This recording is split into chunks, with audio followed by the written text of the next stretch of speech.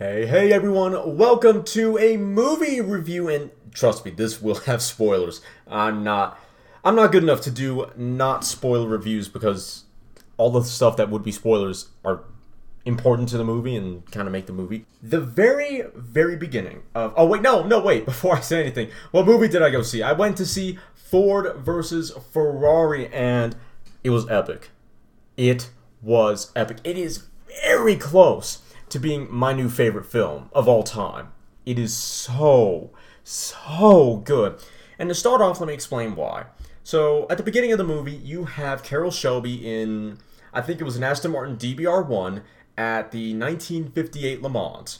And it's not a very long scene. All we see is him in the car, him kind of blanking out, spacing out, just trying to stay awake, trying to make it through the race. We're nearing the end. And what it ends up being is him I guess reliving that race, because he actually ends up in a doctor's office unfortunately I didn't hear this part because I was chewing on my soft pretzel, so I kind of missed it. But basically he had some medical condition, which Carroll Shelby did have, and so he couldn't race. That was the beginning. And so he gets out of the doctor's office, he gets in his Porsche Speedster, and the beginning of the movie starts, and it's Carroll driving spiritedly in the countryside while we hear a monologue about 7,000 RPM. That's where you need it. Kind of ethereal, which was epic. That was a very good way to start the film. I think after that we get Ken Miles, actually. And before I continue, let me just say that, and I can't remember who someone was paraphrasing specifically, but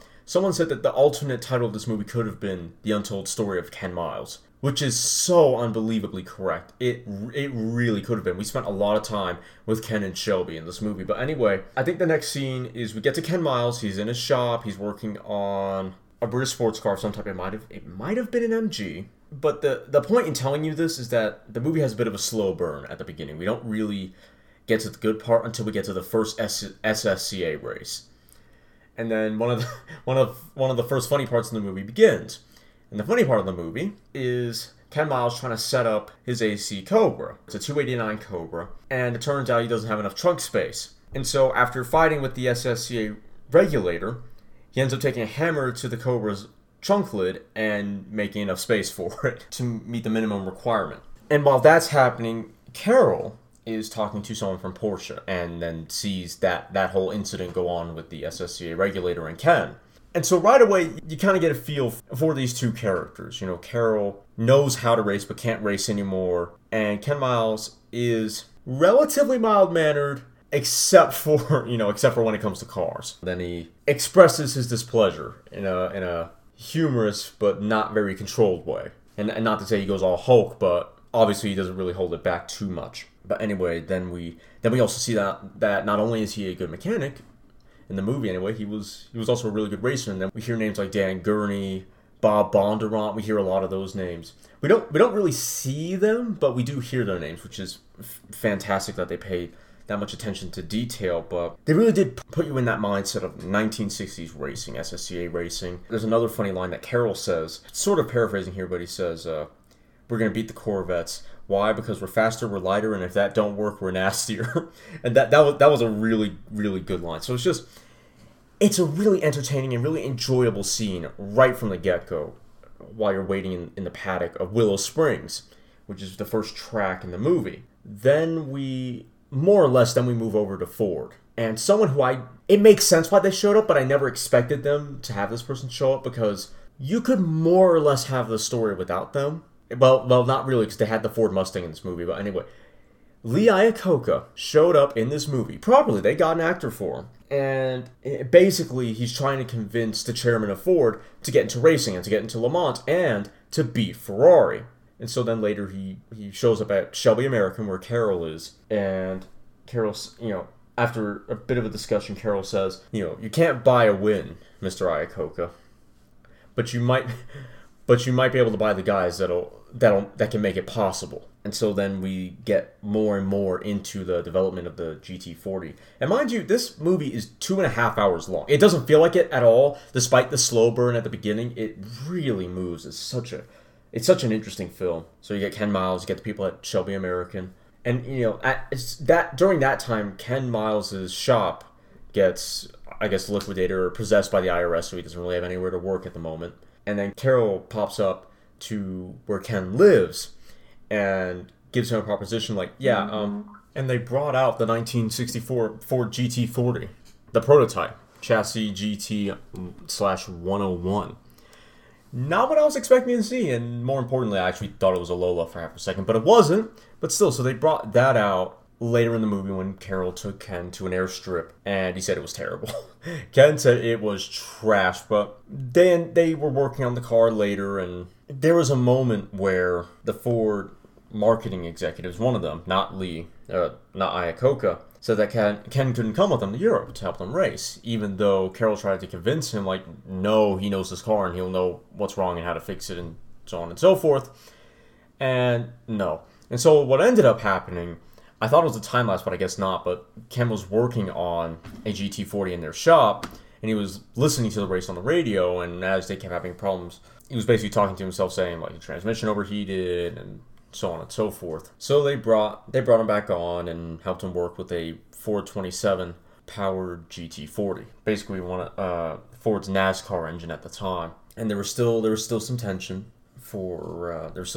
between Carol, Ken, and one of Ford's marketing executives, or PR executives, I should say. The development was interesting during that time when they were working on the GT40. Ford wanted to use computers to find problems with the car. Carol, Ken, and a few other people from Shelby American were like, what is this nonsense? No, we got you. We got this. And so basically what they did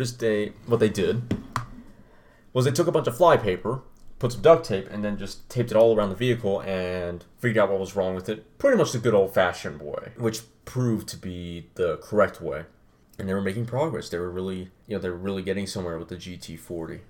More development was going on. It was so interesting. After when once again Ken, which happens later after the initial development of the GT40, when he's not allowed to go race in Europe with the rest of the team, Carol and Ken get into a small fight that it was basically played for laughs because there was a bit of tension. They brought Ken back on, and they get everything sorted. There's still the PR person is still trying to keep Ken out of the race. During that time, Henry Ford II drops by and wants to see how the car is doing, and Carol's like, oh, you know what, I'm going to take you for a drive. Let me show you what we've been up to and where your money is going, and once again, how the development's coming. So he scares the mess out of Henry Ford II and tells him that basically this car couldn't be what it is right now without Ken. We need Ken to come with us to Europe. And so they strike a deal, and they say, and so Henry says, okay, Carol says, if we win Daytona, if our team with Ken driving wins the Daytona 500, Ken comes with us to Europe. If your driver wins in your GT40, you get to own all of Shelby American, including the racing, all of it. So it's a big stake. They go to Daytona.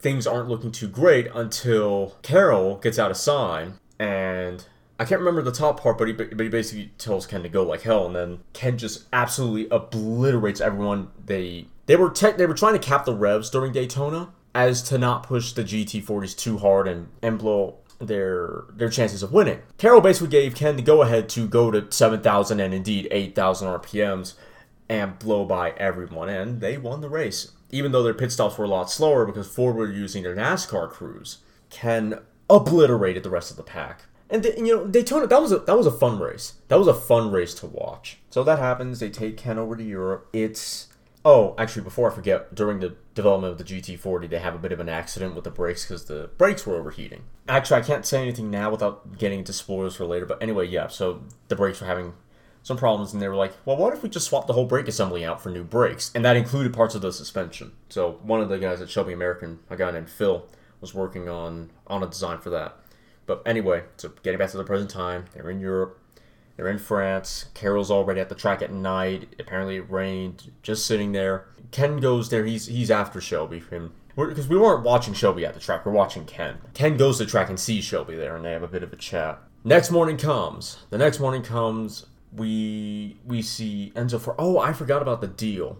We'll get back to that later. Let's stick with where we're at now. So we're at the track. We see Enzo Ferrari. We see their P45s, their prototypes, and we'll skip a little bit later.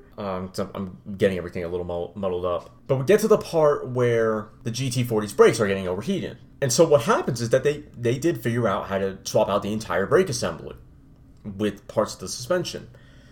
And so one of the guys at Ferrari tries to sabotage the people at Ford by getting the FIA person to go and say, hey, that's not in the rule book. And Carroll and Ken retaliate by saying, no, brakes are parts. Because you could change parts.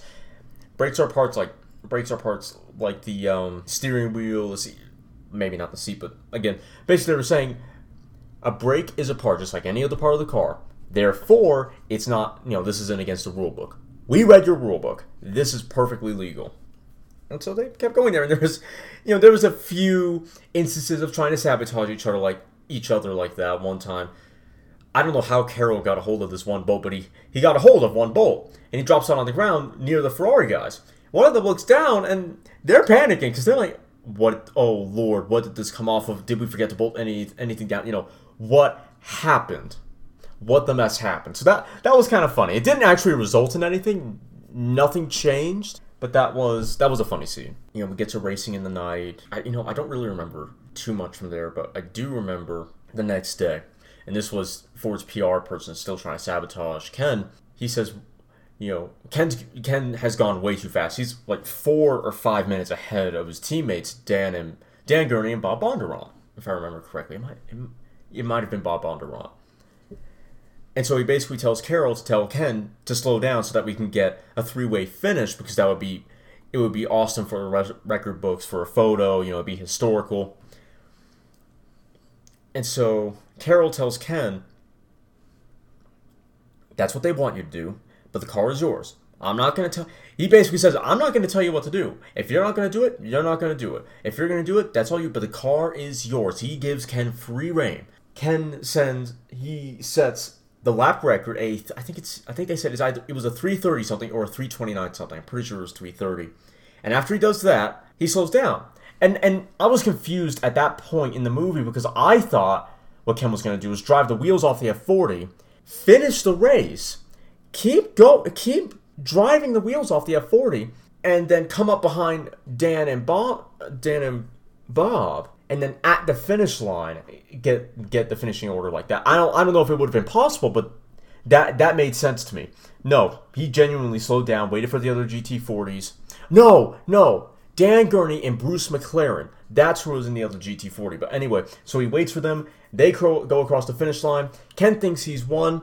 No, I don't know if the PR person knew, but the technicality was Bruce McLaren won because he started further back on the grid. So technically he drove further than Ken Miles did. So Ken Miles had the win taken from him, unfortunately. But, at the end, he wasn't too furious. He said to Carroll, you promised me the drive. You didn't promise me the win, which was true. And so then after that, we get just a bit of monologuing, and they're developing a new GT40. And we get the 7,000 RPM monologue again. And unfortunately, the brakes on this other GT40 prototype fail. Except this time, Ken didn't get out of the car, so he died in that accident. And then we get a few scenes after Carroll goes to see Ken's son. They have a heartfelt moment there, and then the movie pretty much ends. I guess I got away from the whole review aspect, but before we get that, back to the deal. The deal that Iacocca actually was trying to strike with Enzo Ferrari was that Ford would own 90% of Ferrari, because Ferrari was bankrupt, essentially. They'd own 90% of Ford, the production, they do the production, and 90% of Ferrari's racing team. And basically Ferrari was like, no, you've insulted me, mess you, go make your crummy cars.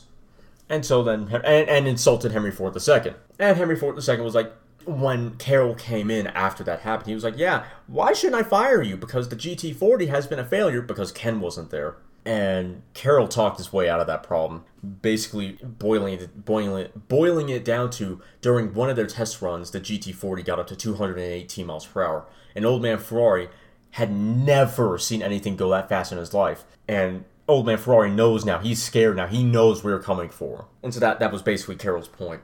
But yeah, getting to the review, the development portions of the movie were so good. They were definitely one of the best aspects of the GT40. Of the movie. The racing itself was intense. The SSCA, Le Mans, Daytona even. So many good races. And oh, and I forgot there was even a scene where they unveiled the Mustang. That was a good scene. A few jokes and quips there. However, one part that I just realized I definitely neglected because I have a few notes here. During the earlier part of the movie, when Iacocca is arriving, he hasn't arrived yet at Shelby American. We actually see some Daytona coupes in the background. And that was probably one of my favorite parts of the movie because this movie isn't about the Daytona Coupe, and personally, I prefer the Daytona Coupe. So seeing the good handful of those was awesome. That was fantastic. They even had the silver 427 Daytona Super Coupe in the background of the shop. That was a really good scene. So yeah, like I said, overall, definitely one of my favorite films. So epic. It wasn't without a few issues though, because the scene where Carroll Shelby scares the mess out of Henry Ford II, and you see all the driving bits from the outside, you can tell those were sped up. Those scenes were sped the mess up. And I guess I sort of understand why, to make it more exciting, but you could just tell the car was moving unrealistically fast. And it wasn't just for that scene. It happened during Le Mans. I think it happened during the SSCA race. It was unfortunate that they had to resort to speeding up the driving scenes to make them more exciting. The first Daytona Coupe that I spotted in Shelby American was a replica. And I'm pretty sure it was either a Superformance. I don't even think it was a Superformance coupe. I think it was a Pete Brock coupe. And I could tell because legitimate Daytona coupes have... It's hard to explain, but let me explain like this. Pete Brock coupes and Superformance coupes have that quarter window. And the bodywork makes that air vent. Whereas legitimate Daytona coupes have that black piece of either Lexan or whatever that make that air vent. Not dissimilar to the Gen 5 Viper, actually. Imagine a Gen 5 Viper with that diff cooler right behind the driver and passenger window, except its bodywork, and the flat part of that is a window. That is what replica Daytona coupes have. Real Daytona coupes, it's not bodywork, it's a black piece. Lexan, plexiglass, I don't know what material it is, but the bodywork itself, the metal, aluminum, what have you, doesn't make up the covering part of that vent. So that wasn't hard to tell, and legitimate Daytona coupes have this really, really weird, clear, I guess it's an aero device on the A-pillar. Pete Brock coupes and Superformance coupes don't. They don't. It's just a straight A-pillar. And also the proportions are a little bit different, but you couldn't really see that. You couldn't really see that from how long the cars were on screen, because they weren't on screen for very long. But yeah, they were replicas. That one Daytona coupe was definitely a replica. But they did manage to get the genuine 427 Daytona Super Coupe in there, so I guess that makes up for it. The beginning of the movie is a bit of a slow burn, and what I mean is the very beginning where Ken's in the shop, and sort of everything leading up to that's a bit of a slow burn. I could see myself skipping that part. It's not that it doesn't endear you to the character, because it does, especially with the way he takes off his customer. But that's not the good part of the film. The good part starts at the SSCA race, and then everything onward is where the film really hits its stride. So basically, the very beginning of the film, where Carroll's in the 1958 Le Mans race, the 7,000 RPM monologue, skip Ken Miles being in the shop, and then you get to the SSCA race. That's probably what I'd end up doing if I had Ford vs. Ferrari on DVD and I was rewatching it over and over incessantly, because it just takes a little while to kick off. But yeah, ultimately, it was an epic film, brilliantly shot, brilliantly acted. Christian Bale did a fantastic British accent, and really, to me, really embodied Ken Miles. I don't think there's any clips of Ken and very few audio recordings, but if I had to imagine what Ken Miles would be like, it would be Christian Bale's interpretation. It was fantastic, and even Matt Damon did a really, really good job with Carroll Shelby. I do wish, if there is one complaint I had with Carroll Shelby scenes, is that they were really short. Most of the time, Carroll was just kind of flat, very, very succinct, which I could imagine Carroll being, but I do wish we had a few more moments where he wasn't. Matt Damon did a really good job embodying Carroll. Now, I don't think he's the best lookalike for Carroll, but as far as his accent, he really got the Texan accent down. Overall, though, definitely in my top 5 favorite movies, which is saying something because I only have 4 favorite movies of all time.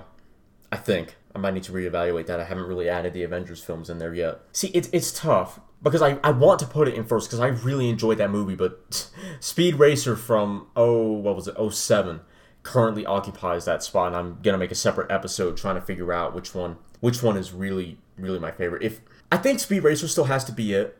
I think Speed Racer from 2007 still has to be my favorite movie because it doesn't have that slow burn. You get right into the good part with a bit of background. It's all brilliantly paced. Whereas Ford vs. Ferrari, there were a few bits where I wish it was a little bit faster. But as far as sheer story and realism alone, Ford vs. Ferrari does take it over Speed Racer, except for the fact that they sped up the driving scenes. That really was the worst part of the film, is when they sped up those scenes. If I had to give a rating, probably 9 out of 10. 9 out of 10. If they didn't have the sped up scenes, the movie would be perfect. Perfect. It would be my favorite. Because the thing about the Speed Racer movie is none of the scenes are sped up. They don't look unrealistic. The cars move at a really fast, but at a realistic turn of pace.